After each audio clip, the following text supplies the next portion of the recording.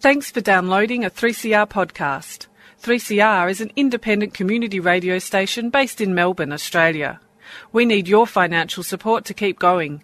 Go to www.3cr.org.au for more information and to donate online. Now stay tuned for your 3CR podcast.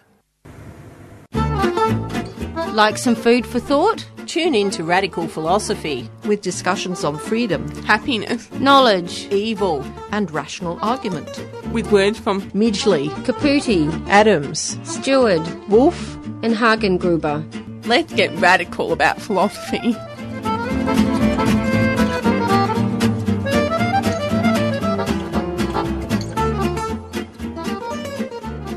My name's Bronwyn Winter, and you're listening to Radical Philosophy on 3CR, which is 8:55 on your AM dial. Rape. Perhaps it's the only crime in which the victim becomes the accused. Frida Alder, Sisters in Crime, 1975. Welcome to Radical Philosophy. I'm your host, Beth Matthews. Today I'm speaking with Dr. Jocelyn Scutt about violence in the family. Welcome to the program.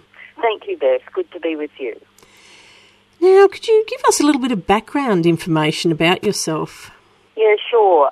The book that you have with you, even in the best of homes, Violence in the Family, was published in 1983 originally by Penguin Books, and then it was reprinted in 1990 by McCulloch Publishing.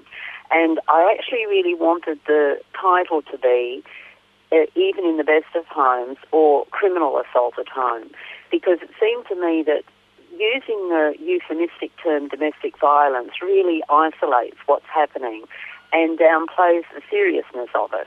And when I was engaged in this whole debate very strongly in Australia, myself and a colleague, Dawn Rowan, in Adelaide, came up with the term criminal assault at home, and I've used it ever since.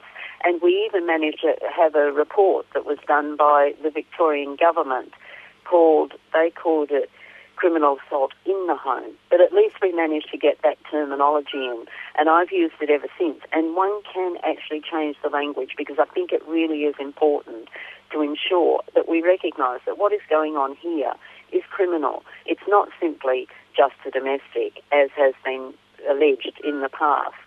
That's changing a bit, but it still hasn't changed sufficiently. So that was the work I did in that area because of my concern about all areas of criminal assault at home, including child sexual assault, child abuse, spouse assault, rape in marriage, marital murder, and so on. Historically, what has been the connection between family and slavery? Well, that's a really good question because when slavery was invented in its modern form in the United States and here in the United Kingdom, there had to be a contractual relationship devised to actually cover the relationship between the slave and the slave owner. And there wasn't any contract that existed that actually fitted that particular relationship. And so what they did choose was the marital contract to actually apply to the slave relationship. And that really has its origins in Rome as well, because back in the Roman Empire, the pater familias, the father of the family, was the father of the wife, the slaves, the children, the animals, and they were all put into one sort of rag bag that he was in charge of. So it really came out of the marriage contract and that idea of the man of the house who was simply in charge of everything and everybody and had the right to determine the life chances of anybody within that particular cohort. Now, a lot of parents consider it their right to smack their children, but in the last few years it's become quite controversial, hasn't it? Yes, Sweden actually abolished smacking of children a very long time ago in the recognition, number one, that children are humans too, and if we say that adults shouldn't be hit, well then there's no cause for saying that children should.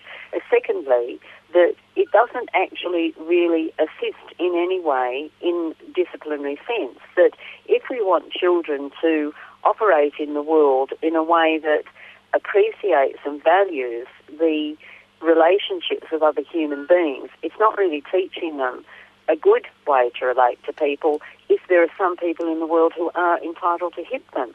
And what you also teach children if you hit them and use smacking as a form of discipline is that if something's really important, then it's A-OK to smack. And, as I said, that if there's somebody in a position of authority, they have a right to actually hit. Now, they're not really good, that's not a good ethos that we're operating from.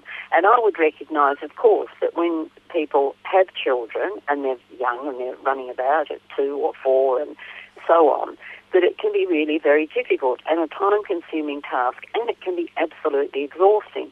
But what we really need is to have proper respite care, we need proper children's services, we need Sure Start, we need children's centres and so on. I mean, unfortunately, living here in the United Kingdom, there have been 500 children's centres shut down over the period since the Conservatives have been in power. And that means that the numbers of what we call here looked after children, as children in care, are soaring. Well, it's no wonder that they are, and that the numbers of children being abused are rising, because if you don't have the proper supports for parents who may be on the job 24 hours a day, well then, of course, they're going to be in a position where, out of frustration, they might hit, when that actually is not the right thing to do. And what they've done in Sweden and other countries where they've abolished, my understanding is in Aotearoa, New Zealand also, they've abolished the right to hit. Then what they're saying is we need to find alternative ways of actually ensuring that parents get proper support, and that in carrying out discipline, we ask, number one, is this an instance where discipline is the right answer? And number two, if so, then what's the form of discipline we're going to use? And we need to be sufficiently wise not to use a hit, which, as I said, is not teaching a child anything of value in terms of their existence in the world as children, or in terms of growing up to become adults. So what part does economic factors play in violence in the family? The thing is that criminal assault at home and other forms of domestic violence, violence in the family, occur in every single level of society. And some people want to say it's just all happening down there in the area of socioeconomic difficulty and socio-economic disadvantage. Well, of course, what one finds is that is just another myth or furphy, just as there are efforts to say that it only happens when he's drunk, in terms of raping marriage or beating up one's spouse, etc. And so, of course, economic factors can play a role in terms of people becoming frustrated or upset or angry or annoyed. But those economic factors can operate at all levels, because somebody, for example, can be on $200,000 or pounds a year, and they still are living at a level where they're scrabbling for every single dollar, whereas somebody who is on a much lower income may be a much better manager, and therefore they organise their lives so that those monetary factors that loom large are more under their control. So when we look at economic factors, what I believe is that we shouldn't have the gross economic differences that exist in society at the present time. I'm certainly advocating that we need more egalitarian economic distribution. But to pick on people who are in the poverty bracket or disadvantage bracket and say, well, it's all happening down there, is simply wrong. The same as it's simply wrong to say that somehow criminal assault at home and other forms of domestic violence are simply associated with one field of ethnicity or one field of race or one particular X, whatever the factor is. What we find is that this form of abuse and misuse and exploitation covers all ethnicities and all class systems and all economic relations, and it's insidious. It's actually built in, sadly, to the structure of our society and the notion that men were in charge and did have the right to rule the roost and did have the right to beat their wives and to control their children in whatever way they chose. And we simply have to undo all those centuries of that sort of ideology, which still does play a part in relations in today's society. Yeah, now on the subject of child abuse, a couple of years ago I saw a movie called Wolfpack where 7 siblings were homeschooled and confined to a New York apartment. They really had no experience of the outside world and were only taken out for medical appointments. But when they were discovered, the authorities in this case said that they couldn't charge the parents with abuse. Sometimes do you think that the law fails children? I think most certainly that can be true. I mean, I suppose that what was being said there was that they were fed and they were clothed and they were housed and they were being schooled. But there are other factors in terms of socio-economic and human rights that children are entitled to. And if one looked at the Convention on Human Rights, one may be able to find provisions in the Convention on Human Rights that actually assert that approach was wrong. I'd have to look at the provisions on the Convention to make sure, but it would seem to me that if you're denying a child interaction with children of their own age, even though they had their siblings, but with the outside world, that's a very important part of growing up. Now, there was a case in the States that involved one of the religious groupings, and they were being schooled within their own society. And what the Supreme Court said there, it's actually about the 70s probably this case, they said, well, it was okay for the parents to make that determination because it was the parents' right to determine how their children should be educated. But, of course, I'm not sure that the Supreme Court constituted as it was then, because it had some quite thoughtful people on it at that time. Very rare at the moment on the Supreme Court in the United States. Ruth Bader Ginsburg, of course, one would say is a very thoughtful judge, and Sotomayor, but some of the others are not. But at that time, there were some thoughtful judges, and it seems to me that if they were to come back and reconsider that case, they may take a different view because of this issue that children actually do have rights. On that issue, it's not just the parents that have rights in relation to the education of their children. Children have rights in terms of the way that they're educated. And when in Australia we did endorse and sign the Convention on the Rights of the Child, there were people who objected very strongly to the government doing that, because they said parents' rights were being abrogated.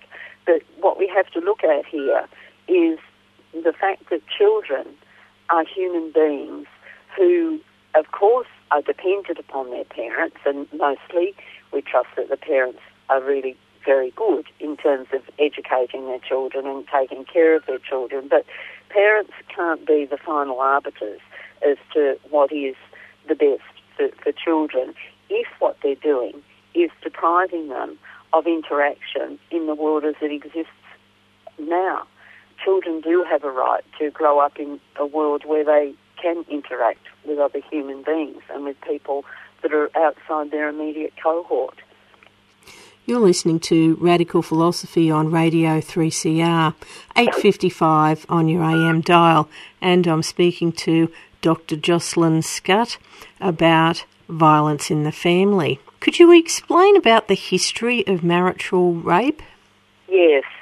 I actually did my first doctoral thesis on substantive and evidentiary issues of consent in rape because it really interested me that, for example, within the law there can be an acceptance of truisms or of past authority on the basis of it's always been that way and therefore that's what the law is. And that's what the attitude was towards marital rape. And when I did my thesis, I looked at marital rape in Australia, all jurisdictions, because criminal law is a state matter, and the United States, the United Kingdom, and I even looked at Germany and Aotearoa, New Zealand, to a smaller extent. And what I found was that it didn't matter whether it was a common law jurisdiction, like Australia, Aotearoa, New Zealand, the US and the UK, or a civil law jurisdiction, such as Germany, but the same attitude existed. And the same principle, so-called, in law, that a husband could rape his wife and it would not be criminal, or the other way of looking at it, that no husband could ever rape his wife because whatever he did to her of a sexual nature was not rape. Now, under the English law, this came from Chief Justice Hale, whose book was published in 1736, and he's a revered jurisprudential character in the British legal system, and therefore in Australia and Aotearoa, New Zealand too, Canada. And if one does criminal law, then Hale is quite often quoted. And Hale just asserts in his book that rape in marriage is not a crime and it can't ever occur anyway because husbands don't rape their wives. And then later, in 1888, there's a case, the Crown and Clarence. And in that case, it's always been quoted as endorsing the notion that rape in marriage is not a crime. It actually didn't involve rape in marriage. It involved an instance where a woman had been infected with gonorrhea by the husband. There were quite a lot of cases like this around that time in the 19th century. And it had always been interpreted, though, as the judges all saying that rape in marriage wasn't a crime. Now, when I went and looked at that case, it said nothing of the sort. And there was only one of the judges who really said that rape in marriage wasn't a crime, unequivocally. And he also said that if the wife was attempting to leave to go off and engage in shopping and spend all her husband's money, then he even had a right to, take her into custody and lock her up in his house. That judge went that far. Others of the judges said, well, look, this may be the law, but I'm not really sure. I think that this is not the right case, and I think that there needs to be a case in the future where we can reconsider this.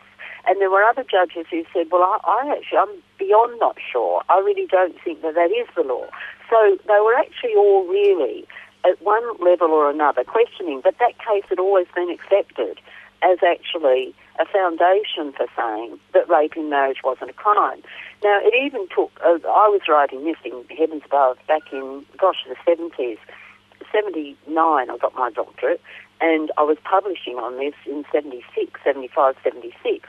Well, it took as long as 1991 for the High Court of Australia to actually realise that, yes, Clarence said nothing of the sort, and that rape in marriage was a crime, and it needed to be recognised as such. It's really very interesting because they didn't have the courtesy to actually reference any of my work. I'm just having a bit of a sort of a, how can I put it, a reference here to the fact that if you've got a scholar who actually has done all this work and done a PhD on it, well then one would have thought that it would be relevant to go back to that work to have a look. But no, none of them did.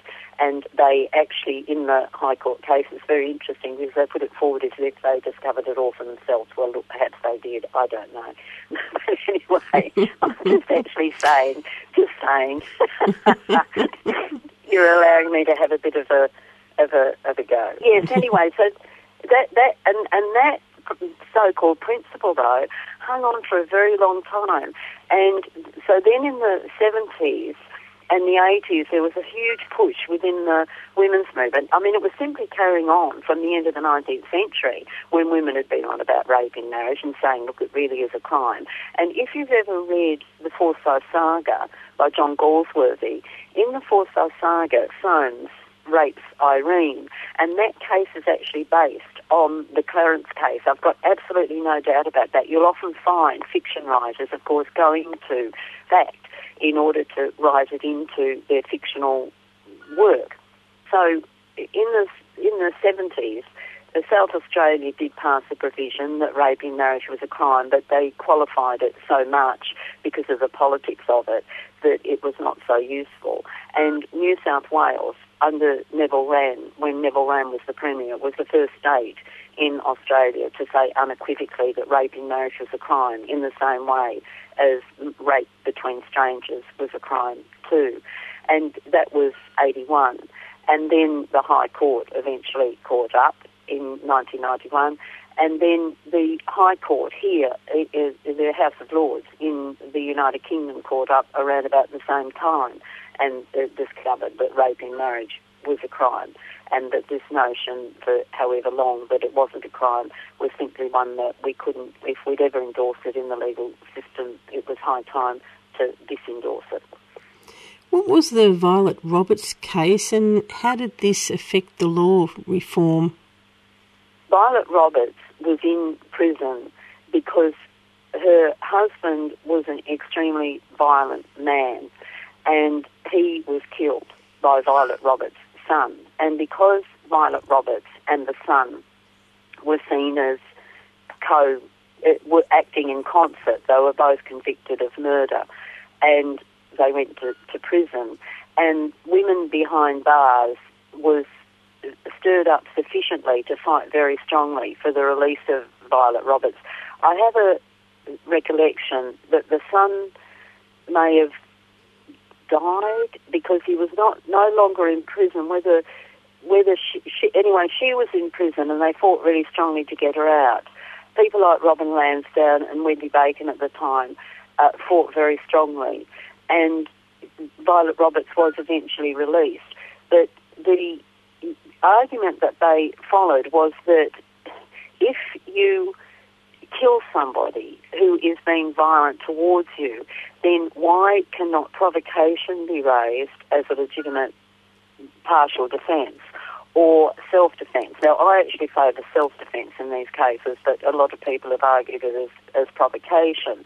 And the problem was that under the traditional provocation law and the traditional self-defence law, they were both drawn up by the common law, that is by courts that were populated by male judges only, and where women had no say in how the law was defined or created or developed at all. Women had no voice whatsoever.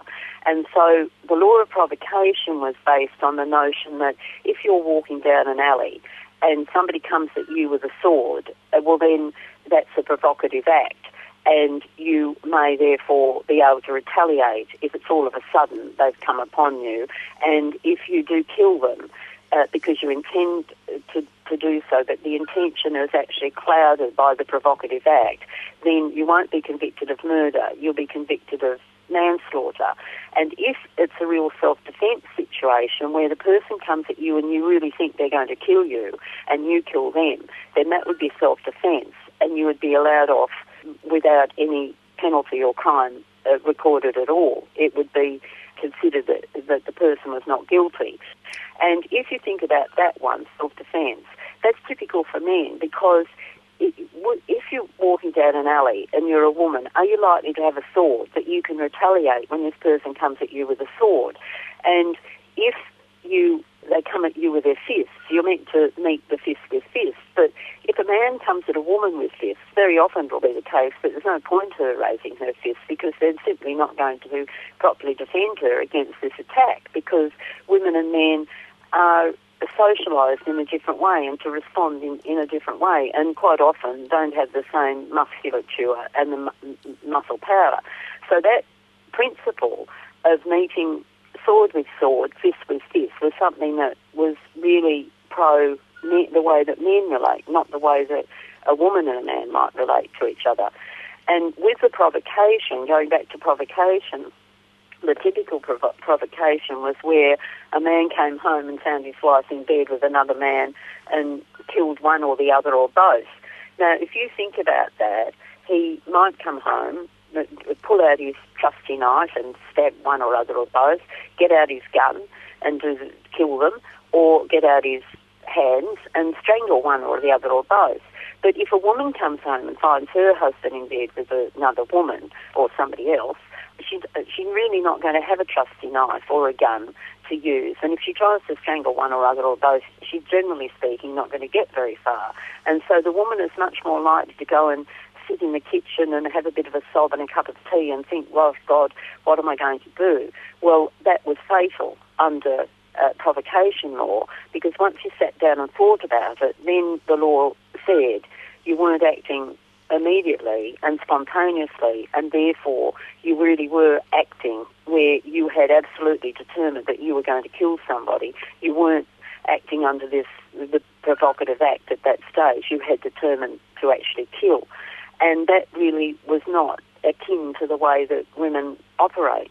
Now, with the Violet Roberts case, it was those sorts of arguments that were being put, and it did lead to some changes in the law around provocation to say that the response did not have to be immediate, that there could be some pause as long as what you could show was that, if the prosecution could still show that the pause had caused a situation where the individual had actually determined to kill and formed the intention to kill, then provocation would not be operative.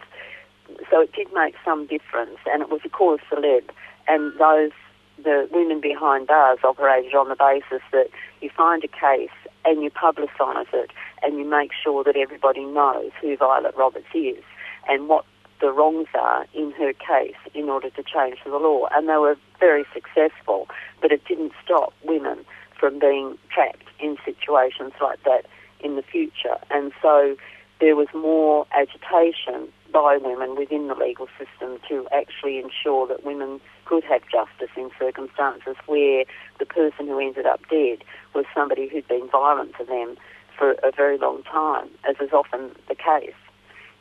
Well, thank you very much for coming onto the program today. Okie doke, Beth. I've been speaking to Dr. Jocelyn Scutt about violence in the family. Well, that's all we have time for today. I've certainly enjoyed your company, and do tune in next week. Also, stay tuned for Are You Looking at Me?